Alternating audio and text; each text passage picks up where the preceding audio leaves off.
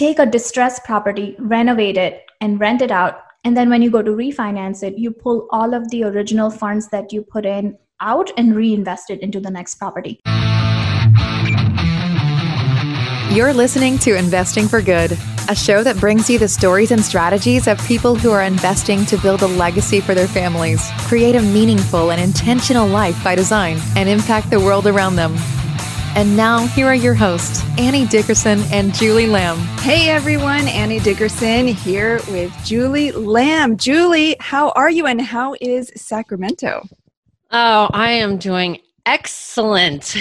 Probably the best I have been all year long. I'm sitting right now in front of a window and looking out into a beautiful garden, watching the ducks stroll by. I think I might have even seen a deer go by too earlier, but it's just amazing out here. It's my kind of weather. And yes, it's beautiful. It's like 75 degrees and kids are out playing in the pool and just loving it. So tell us about the other things, because I know you've got a pool, a trampoline, like a big Connect Four thing, and horses.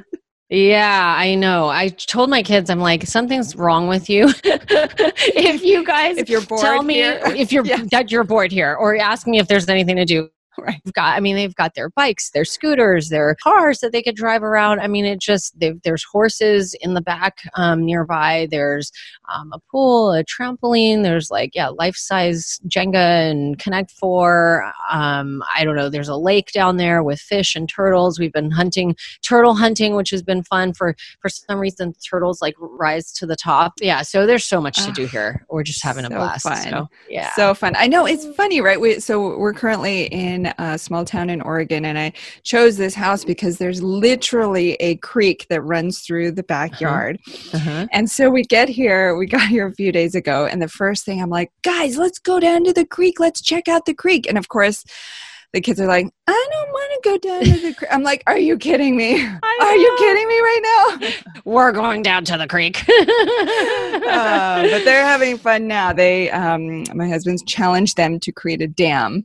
So they've been gathering sticks and rocks and sort of engineering the whole thing. And so it's been so much fun. Yeah, it's so funny because I feel like I'm having more fun too than the kids are. I'm like, let's go ride scooters down the driveway. And they're like, what? I just want to sit around in the house. It's hot. I'm like, no, we're going outside. We are totally going outside. Exactly. So, well, I love that we are both traveling and still working. I love this about the business that we've built and our stories and our journey, which is so perfect because today we talk with Palak Shah.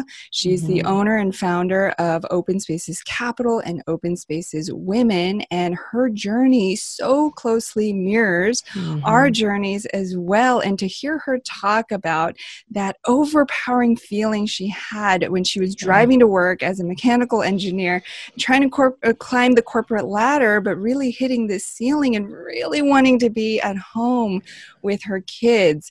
And to hear that in her story, I think so much of that resonates with you and I and our stories as well. Yeah. And we talked so much about entrepreneurship in the show, which I actually wasn't expecting. I thought we were going to talk more about just like real estate and families and stuff, but we talked a lot about, the joys of entrepreneurship and the flexibility and the ability to own your own time and, making the shift as we all did from corporate into entrepreneurial endeavors like in real estate. And it's just been really nice to hear from another woman, another mother, her journey and how she got over that fear because, for me, I was so deathly afraid to leave, a good paying job and, one that's what you're told to do. And I had gotten there. And so it was like, wait, what? Now I'm going to let this go? Like this thing that is supposed to be the thing that you work so hard for to get.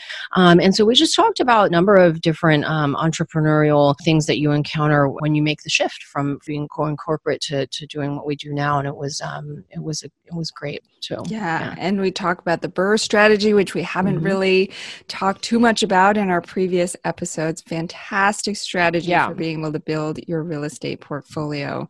Yeah. So definitely you guys are going to love this one. Check this out. Here's our conversation with Palak Shah. Hey, Pollock, welcome to the show. How are you? I'm good. Thanks for having me. I'm excited to be here. Well, we are excited to talk to you. Now, Pollock, you've created two powerful real estate brands, Open Spaces Capital and Open Spaces Women. Now, tell us a little bit about your journey into real estate and entrepreneurship. Now, how did you get into it? And was it always something that you had intended to do, or was it something you sort of fell into by accident? So I'm actually a mechanical engineer, and I worked in corporate for 17 years, and I thought that was it. It was great. I thought, it's hard work climbing the corporate ladder, but it was fun. I was around smart people making good money, traveling all over the world, and real estate came into the picture after we had kids. So my husband and I decided to have kids in our late 30s, and I don't know, things that excited me before didn't seem so great afterwards. And I realized that the higher up I wanted to move, the less time I was going to have for my kids. And the big thing was, I don't know, I felt like we were coached, right, by society, by everybody around us. And I felt like I had been coached completely wrong. I felt like a lie had been sold to me. Like they always say that, oh, wait till you're financially stable to have kids. But it doesn't work that way. The higher up you go, the less time you have for family. So I asked for flexibility at my work, and that was not a very request that was very welcome. So I decided to pursue real estate. So I decided to quit my job, and it was months of turmoil before I could pull the trigger and actually do it.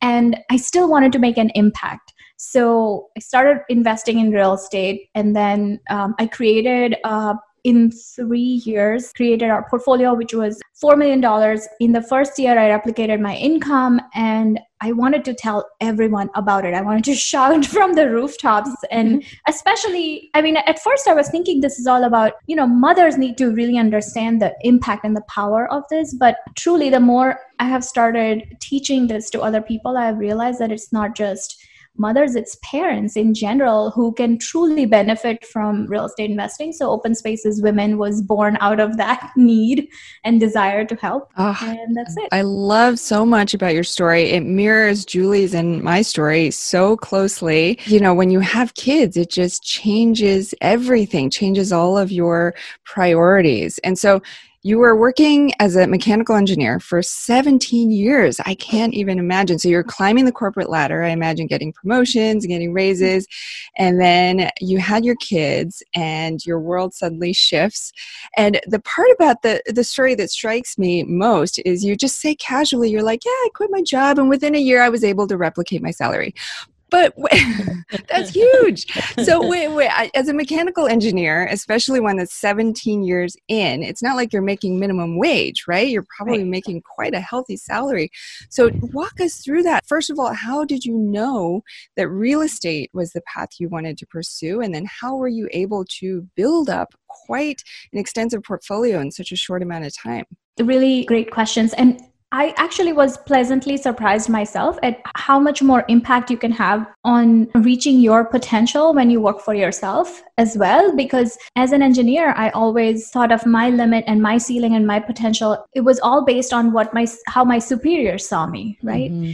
And then when it comes to investing and building your own business, you realize that, wait a minute, I can shoot for something way above that now. Let me backtrack just a little bit. So I have 2 kids, and I had them back to back within a span of less than 2 years. So after my first child was born, my daughter, I knew something had to change, and something wasn't making me happy. I knew something had to change. So we started investing in real estate on the side. So we would take any bonus or anything, any savings, any tax returns, and put them into one property as a down payment. And were these single family homes? Single family home, buy it, rent it out. So we did that a few times. And so I knew that that was a path I would take when I would quit my job. Except after I quit, I was making 6 figures. And so really losing that second income made it difficult to then, have that seed money again and again. So we found the value add investing strategies, the BRRRR strategies. So basically what you do is you take a distressed property, renovate it, and rent it out. And then when you go to refinance it, you pull all of the original funds that you put in out and reinvest it into the next property. And I just ran with it. And I just kept, after the first one and after seeing how it's done and after I cracked the code, I kept repeating it and doing larger projects. And that's how it allowed me to grow fast. So how did you know that real estate, though, was like the thing? So, because it sounds like you just kind of was like, oh, I'm going to buy a house. But like, how did you know that like buying a house was like the thing that could lead to all this? Or did you even know that at the time? Because I think a lot of people don't know that, right? And they just think like, I don't know. But so I'm curious to know for you, was real estate something that you were taught about like in school, or your parents invested, or how did you read a book? Like, how did you stumble across like real estate investing? After my daughter was born, when we did that a couple of times, we just bought rent-ready properties and rented them out. I started seeing how much the cash flow was every month, and I was managing everything myself. And it truly gave me an insight into how that would work. And I did like a deep dive in finance, and I figured out that if I can learn how the finance world works when it comes to these single family or small multi-unit rentals, I could really take it to the next level. So that's pretty much how I started. My dad was a developer, but that's in India. That was years ago. Okay. He passed away when I was 5. So maybe, I don't know, maybe I got interested in it. It's in your genes. So at the point when you had tried out some of these rentals and you were like, this seems to be working, to the point where, I think you mentioned there were 3 or 4 months there where you knew you were going to quit your job, but you hadn't quite quit your job yet. Tell us a little bit more about that time, because I know a lot of our listeners are in that place where they're thinking about maybe making a move, but it's scary, right? Going from 6 figures to all of a sudden not having that steady paycheck. So tell us a little bit more about your experience with that. Yeah, so I think it helped that we had a few rentals and we had some passive income coming. It also helped that I had just had a baby and my daughter was still a toddler, and I was thinking about it not just in terms of money. It wasn't just like a financial decision that, hey, I would make more if I quit my job. It wasn't like that. It was, I wanted nobody to tell me how I spent my time. And each day that I went to work, when I was going through that turmoil, each day I felt like I shouldn't be here. I should be with my kids. And I didn't want to wait for that, to do that 10 years down the line. I wanted that now. So we did a calculation in that I said, okay, if I kept my kids with me, I would save on childcare. And then I had a little bit of the passive income coming from the few rentals that I had. And I said, okay, if I look at the difference between what I was bringing home versus how it would look after I quit my job, and compared those two, and I had to make a decision on whether I was willing to give up that much amount for having this life where I could choose how I would spend my time and how I would build a business. It seemed like it was worth it. Well, and it's funny because it's only temporary, right? It's not like you leave your job. Like you said, now, the sky's the limit. I mean, you can, you have so much more earning capacity, but you can do it on your own terms and on your own time. And so taking that initial leap, I think people need to remember that it's just for a period of time until you build up whatever it is, whether you're pulling equity from your homes and then you're investing in more rentals and growing your portfolio. It's not like the real retirement where you retire and then that's it. And that's all you ever are going to make for the rest of your life. It's just like a temporary cutback until you can grow your portfolio, or like you've done and like we've done, where we've gotten really serious and jumped into the active side of investing and replaced all of our income. So that's a really good point that you bring up, because that is a risk, right? That temporary income that you're going to lose, it's a risk because you don't know if you can do what you think you're going to do. So So being able to take that risk, and to be able to take that risk, you have to be really clear on why you're doing it. And I feel like that's what really helped me. And my need to be with my kids was visceral. Like every bone in my body told me I had to do this while they were little. And this time wasn't going to come back if I didn't do it right now. And I was tired of, having somebody else decide that just because I wanted to stay home with a sick child meant I wasn't capable of the next level up in promotion, right? Like I was tired of somebody telling me that. So all of those factors that really make you realize why you're doing it, help take that risk that you're talking about, the temporary setback that you have to face to take that step. Yeah. When you are in that position and you're faced with that feeling that you're talking about, it's so overpowering. And for me, it was exactly this. I would describe it so much the same way that you did. Every day I was driving to work and I just had this feeling that, what am I doing? Like, what am I doing? I would be like driving away from the house, or I'd like drop my kids off at daycare and I'm like, what am I doing? This feels so wrong. And then all these questions come into your mind, like, but this is what everybody does. Yeah. This is what you're told to do. Like, you have kids, in 3 months in, you take them to the daycare and you drop them off and you go back to work. And I didn't know, because it wasn't like everybody around me was quitting their jobs and doing that. So it was like, how do I know if this is like the right thing? Am I doing this? So there's so much of that. So how did you gain that like confidence? Because we are talking about a good amount of risk. And how did you gain that confidence? Or was it just like, it didn't really matter and you knew that you had to be with your kids and that was what mattered? Or how did you get over that? Because I'm sure there's a lot of people listening, mothers who might be listening to this thinking, I do feel that, I do know that, but I'm so scared and I don't even know what to do or where to go from here. And how do you get over that? I always joke my story, my confidence story was when I met Annie, and she had quit her job, I think like a month before I met her. A week before. Oh my God. And I still remember, standing there, it was at this after party thing from a conference we were at, and we were standing there talking. I just met her and she said, yep, I just quit my job and I have 2 kids and I just left. And I'm like, you quit? Like, how did you do that?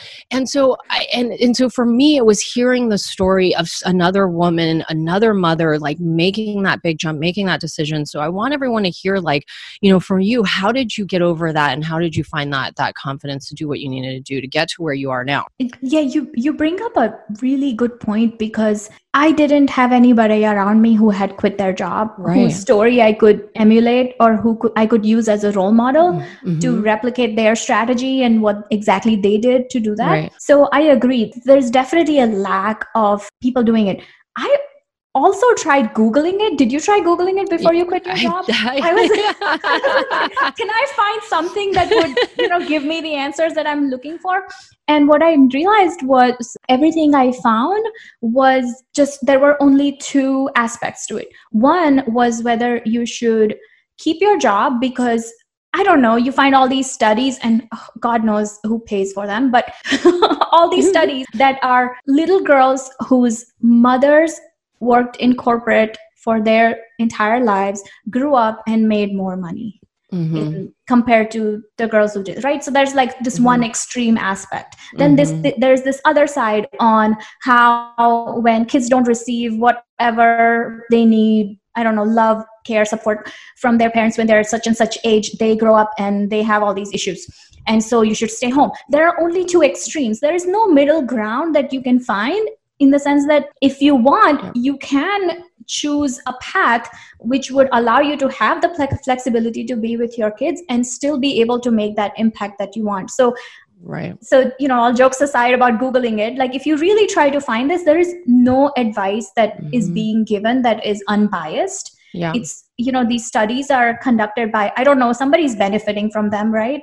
Yeah. So there is no unbiased advice that's being given that would help people truly make the decision on how they should be pursuing their path. And my husband calls it the 2-choice fallacy. Like he wants to write about it. He's talked about it, that there's only 2 choices given to us as parents who work in corporate, right? One choice is put your kids in daycare and go to work, or one of the, parents has to stay home with the kids. There are only 2 choices given to us. So he calls it the 2-choice fallacy. And there's other options. And the way to answer your actual question, the way I figured out what I was going to do was I talked to people I was close to. Yeah. I couldn't really get the answers I wanted from the friends who were had still pushed through this pain of leaving their children and going to work, and it's very hard for everybody, right? Like I couldn't really get the answers from them because they're pushing through this pain, and then couldn't get the answers from somebody who's in the same age group who had quit their job, because that wasn't what I wanted to do either. It was somewhere in the middle. Right. I support my mom financially, so I was talking to her about it, like how things would look if I quit my job, because then things would be different for not just for me but also for her. Talk to her. I talked to my husband, and I think the big thing that helps is you really need support from the people who are closest to you to be able to do this, and you have to really sit down and make some choices on how you're going to operate as a single income family until things that you're trying to do pick up and get to where you're trying to take them. That support is everything. Everything. Oh, yeah. Julie and I talk about that all the time, how we're so fortunate that our husbands are so supportive of this journey that we've been on. And same as you, my mom lives with us. And so that factored into my decision as well. So that is it.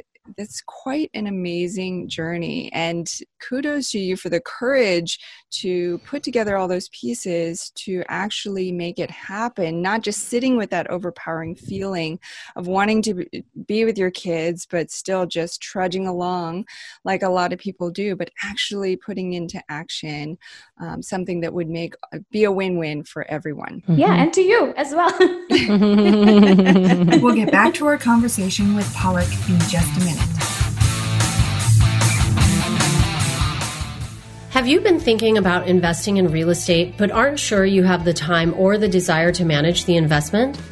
Perhaps you're afraid, like we were, that you'll make the mistake of choosing the wrong market or the wrong team and lose your entire investment. Well, that's exactly why we created the Good Egg Investor Club.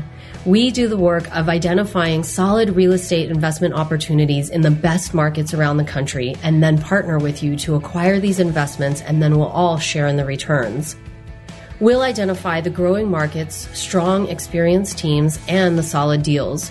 We do all the heavy lifting of managing the tenants and the renovations, and as a passive partner, you get to enjoy all the benefits of investing in real estate: monthly cash flow, long-term appreciation, and the ongoing tax benefits. When we first discovered passive investing through real estate syndications, we realized it fit perfectly into our busy lives.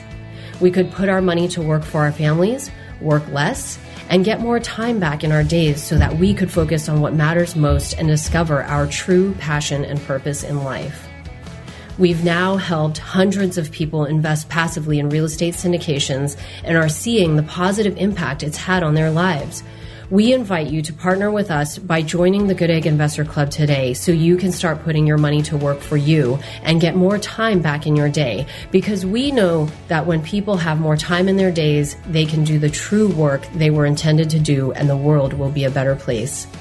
To sign up for the Good Egg Investor Club, go to goodegginvestments.com/invest and we'll take it from there. That's goodegginvestments.com/invest.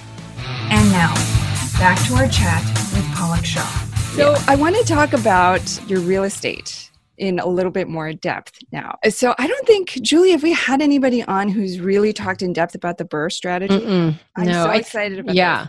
Yeah, let's dive in. Yes, let's do it, because I think there are some listeners who might be hearing about BRRRR for the first time. I actually remember the first time that I heard about the BRRRR strategy was on Bigger Pockets podcast, and they didn't even tell me what BRRRR meant. So I was walking the dog, I hear about this amazing strategy, and I go home and I Google it and I spell it like BURR or something. I'm like, the BRRRR strategy, and then thankfully it still came up and is BRRRR. It's always, I always get either too few or too many R's. It was 4 R's, right? So tell us, Palak, what the BRRRR strategy is and how you've been able to implement it to grow your portfolio so quickly.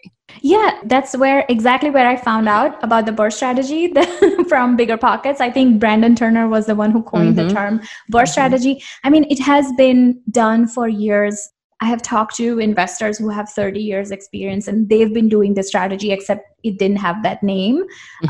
This has been done for years. But so the BRRRR strategy to just give you like a quick, for anybody who's never heard of it before, is the first letter B stands for buy. You purchase a property that is distressed. Then the next letter R is rehab, renovate it.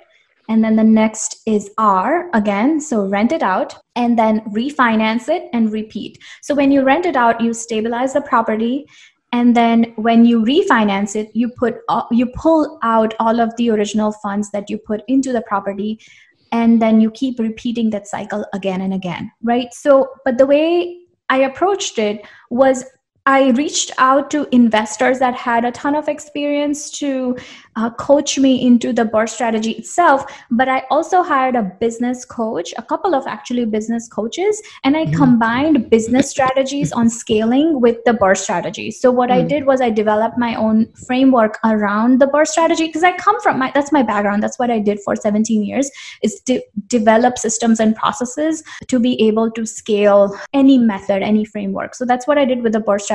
So I approached it from the very beginning. I knew that a lot of investors who are implementing the BRRRR strategy are getting their real estate license. They are getting a GC license so they can sub out the projects and do construction on their own. They are doing a lot of DIY. They're doing everything themselves. And that's not how I wanted to do it, because I didn't want to quit one 9-to-5 job and just jump into another one. I had no intention of, I worked a lot of hours, but I didn't have intentions of, again, leaving my children while they were sleeping to go to Home Depot and buy materials so I could set up my eyes in the outside.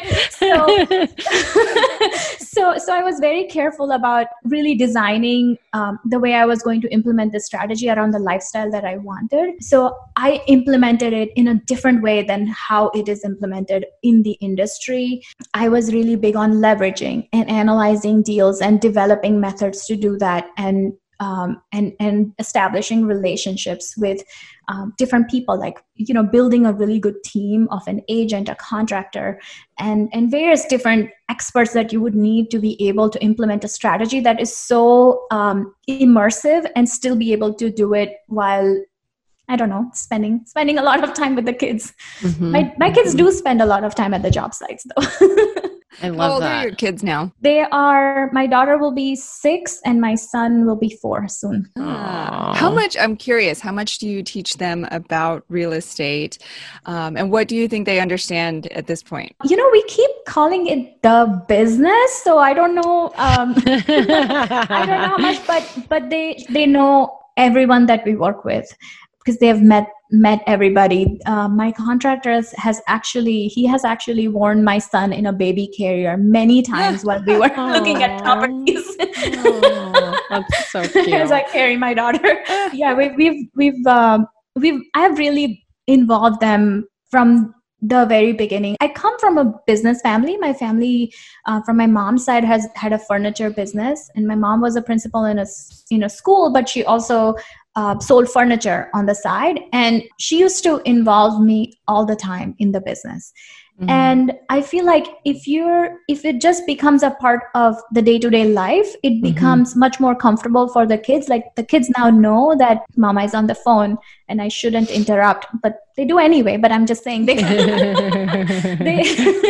really just making that a part of the day-to-day. That's just life now. Yeah. I love, something that you had said that I think is so important for people to hear is that you didn't want to trade one job for another. And I think when people think about getting active into real estate, they are afraid that that's what's going to happen. Not that they're going to trade one job for another, but as they buy rentals and acquire rentals, they think that it's going to become this whole other, job that they have to deal with on a day-to-day basis. And I think it's really important for people to hear that it doesn't need to be that way, right, and that you can build your lifestyle and your investments around the way that you want to live and around the time capacities that you have. You just need to be mindful about the way that you're doing it. And like you said, you created a framework that, that allowed you to still achieve all the things you wanted to achieve, but still be with your family.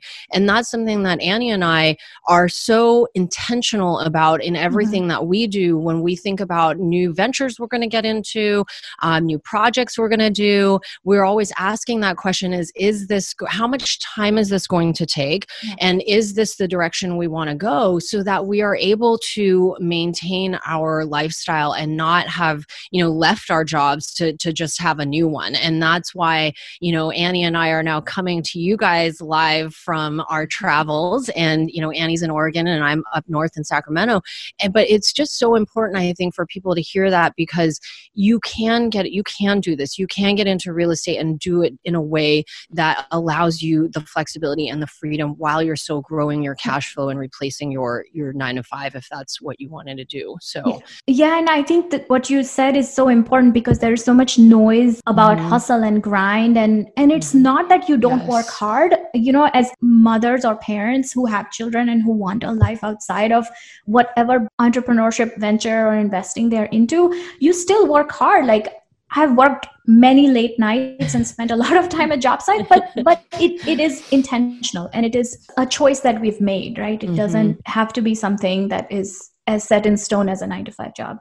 Yeah. And I think this lifestyle that we've built has allowed us to say, okay, like, yes, the hustle and the grind, that story is so overplayed. I fell into that trap. I still am a part of it, where I feel like I have to work all the time to be meaningful and to have to feel successful. I have to work. And earlier this year, Annie and I went into 2020 and we said that we were not going to work every one day a week, and so that and it's been tough. It's been so hard. I've had to fiercely protect that one day and say no over and over again. But to have that flexibility to be able to do that, I think is important to remember, that you can build that's one of the benefits of this, is that you can build that time into your days and into your weeks to have downtime. But you're right. If you're a hardworking person by nature, it becomes so difficult to stop as an entrepreneur, because you don't have a desk somewhere else. You can, do just as much work from wherever you are. So it's very hard to stop. And I agree with you. I have to constantly remind myself and make these decisions on a weekly basis. Like, hey, this week I have to stop on this day and at this time. I agree with you. Yeah. And then especially we have a crew of 8 when it comes to construction. I've got 3 or 4 people who at any given point are helping me run different aspects of the business, and then keeping them going, it becomes really difficult to cut yourself out of that and just be like, it's fine, they can handle it. So are you guys, is that what you do now, is just the BRRRR strategy, or okay, so you're just doing that on a very large scale. Like, how many are you doing in a month or in a year? I took a 6-month soft break starting December to focus on my health. So I'm just picking it back up now. So it's a little bit slower than usual, but last year we finished a 10-unit project and then picked up 2 duplexes in a single, all in the span of 4 months. Okay. And so that's kind of the range that we're looking at. We'll also do return on equity analysis on our properties, and then sell some and buy some more, and kind of keep moving things around. So it doesn't really go into a very structured pattern, linear. It kind of goes in ebbs and flows, if that makes any sense. And are these properties that you're buying, are they nearby you where you live, or are you doing this out of state? I live about an hour away, 45 minutes to an hour away from where the properties are currently. I have set it up so I don't have to go to the job site, or even though we keep property management in-house, I've set it up so I don't have to go to the job site. I have acquired properties while we were visiting family in India. I have set up systems and processes around it, so it's possible to do that. So I operated like an out-of-state investing business. That's so nice, though, that you can do it. I wish we could invest that close. I don't even know if we could invest even a few hours plane ride away. It's so hard to find opportunities out here on the West Coast. Yeah, it is. Yeah. So really quick, before we transition, I do want to ask, I want everyone to hear about what Open Space Women, or Open Spaces Women. Yeah. Tell us a little bit more about that, because I'm so intrigued about about why you started that. That sounds so much in line with why Annie and I came together and created Good Egg. But tell us a little bit more about that. Yeah, so Open Spaces Women, I founded that last year specifically to help other women do what I'm doing, and really made it into a structured small group cohort kind of a setting, because I felt like you really learn a lot as a small group. Mm-hmm. And I wanted to work directly with people so that they could have that accountability and the support that you need from a coach or a mentor that I didn't have when I first started. So a very immersive small group experience that goes on for 3 months. And I work with that group from start to finish, and they start becoming each other's cheerleaders, and they empower each other to really take it to the next level even after they graduate. So that's how we started it last year. And then this year, actually, my husband is now full-time in the business as well. Nice. And and so what I realized last year is that investing is more and more something that a couple takes a decision on, because it's building wealth for your family. So we made it, even though we're still calling it Open Spaces Women, at some point we should probably rebrand it. It's not just for women. It's for, we don't discriminate based on anything, basically. But yeah, that's how I started it. Okay, cool. And are you teaching folks in the program how to do the BRRRR strategy and how to build out the systems and all of that?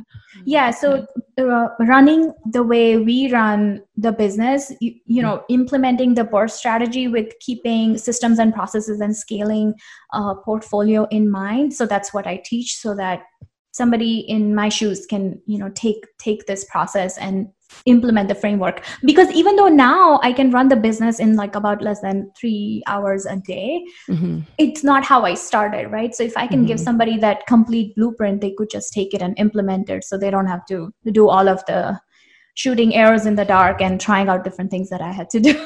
Yeah. And I think it's important, and I don't know, people may or may not have missed this, but one big thing about the BRRRR strategy and what it allows you to do is to take a big chunk of money that you have and basically create many streams of passive income while you're just recycling that same money over and over and over again. So anyone who's listening, who's like, maybe you have, a few $100,000 to play with, maybe you only have $100,000 to play with, you can take this strategy and build multiple streams of passive income by using that same amount of money that you have over and over. And I think that's the amazing thing about the BRRRR strategy, is that you can literally do this with a small chunk of change or a big chunk of change and just rinse and repeat and build these multiple streams of income.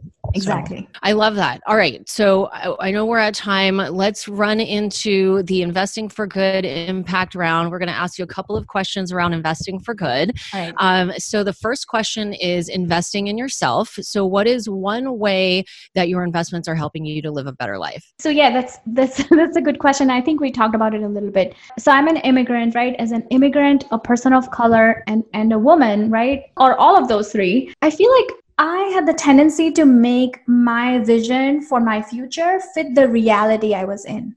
So, as an engineer, I kind of started, and I think we mentioned this, I talked about this before too, is like, I started making my judgment on what my potential was based on how my superiors saw me. Being in business for myself and being an investor, what that is doing for me is that it's making me see myself as having a higher potential. And now I know that I have, only sky's the limit to what I can actually do. So that's one of the biggest change that it has given me. Yeah, entrepreneurship is just wild. I mean, it's just been so much fun for me and for Annie. We love it. I mean, we thrive on this, and then the impact piece too. We get up every morning and get to do fun stuff like this and, help our coaching clients and our investors. And it's just that in and of itself is so much more valuable to me than any amount of money we could ever make. I mean, that for us is like everything and why we do everything that we do is just to be able to get up every day and make that impact. So Absolutely. I love it. Okay, second question is investing in others. So what is one investment strategy or investment hack that you might be able to share? The BRRRR strategy is an amazing one. So I know people are already walking away from this with a great strategy, but what's something else that you might be able to share with the audience that'll help them catapult their investing journey? One little piece of advice that I would give anybody who's trying to get started is just start. You just have to start somewhere. It's, I would say, whether it's the BRRRR strategy or another strategy, I feel like any strategy is better than no strategy at all. So I would just give something a shot and start somewhere instead of letting all of the noise that's out there paralyze you. Yeah, you got to get out there and just do it. You know, you got to fail forward is what I was reading on a blog somewhere or something the other day. And you know, so many successful people, I think we often forget about the failures that so many successful people have had along the way. And so even if you get out there and it doesn't work out, it's okay, because the failing is part of the journey to the road to success, you know? So I love that.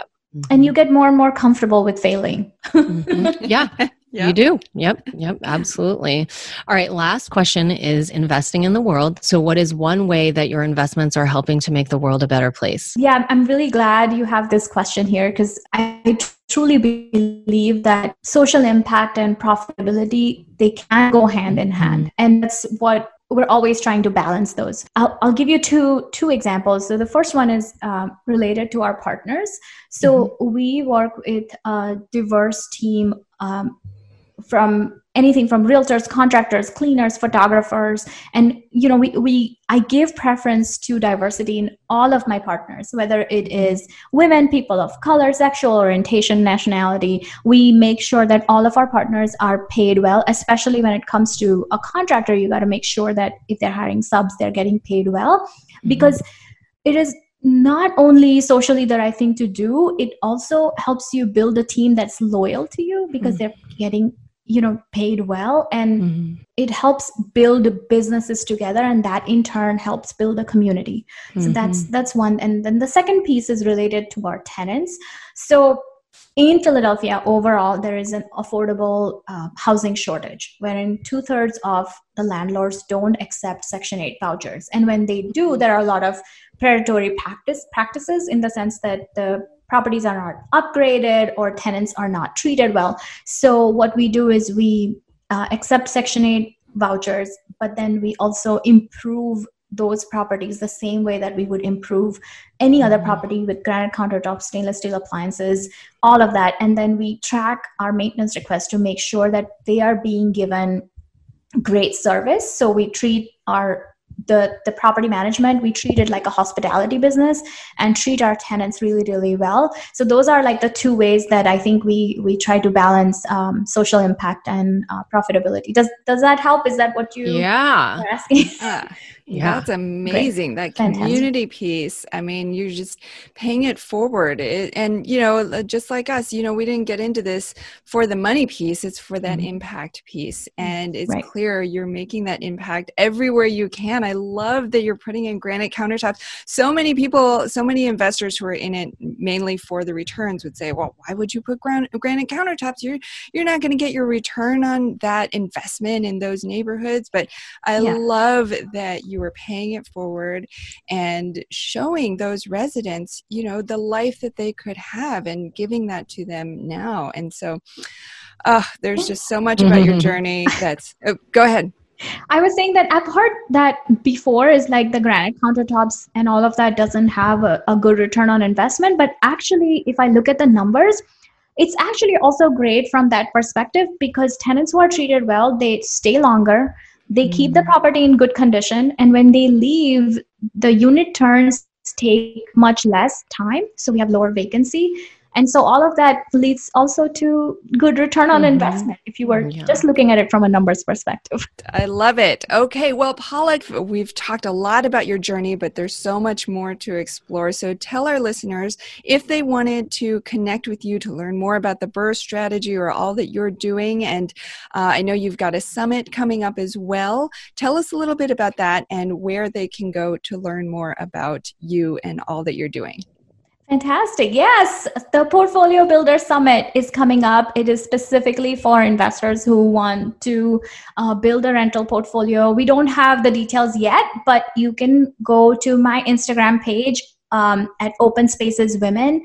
The handle is still Open Spaces Women. So go to Open Spaces Women and we'll be posting updates about the summit. It's sometime near the end of September. Fantastic. And then if people wanted to learn more about Open Spaces Capital or Open Spaces Women, is Instagram the best place to go? The best way, yeah. Instagram is my jam, Open Spaces Women. Perfect. Palak Shah, owner and founder of Open Spaces Capital and Open Spaces Women. Thank you so much for sharing your journey and your wisdom with us today. Thank you. Thank you for having me. You've been listening to Investing for Good, the #1 podcast for people like you who are investing to build a legacy for their families, create a meaningful and intentional life by design, and impact the world around them. For more resources, check out goodegginvestments.com/podcast and be sure to join the Investing for Good Facebook community. And don't forget to subscribe and give us a 5-star review so we can continue to bring you amazing new conversations every week. Until next time, keep investing for good.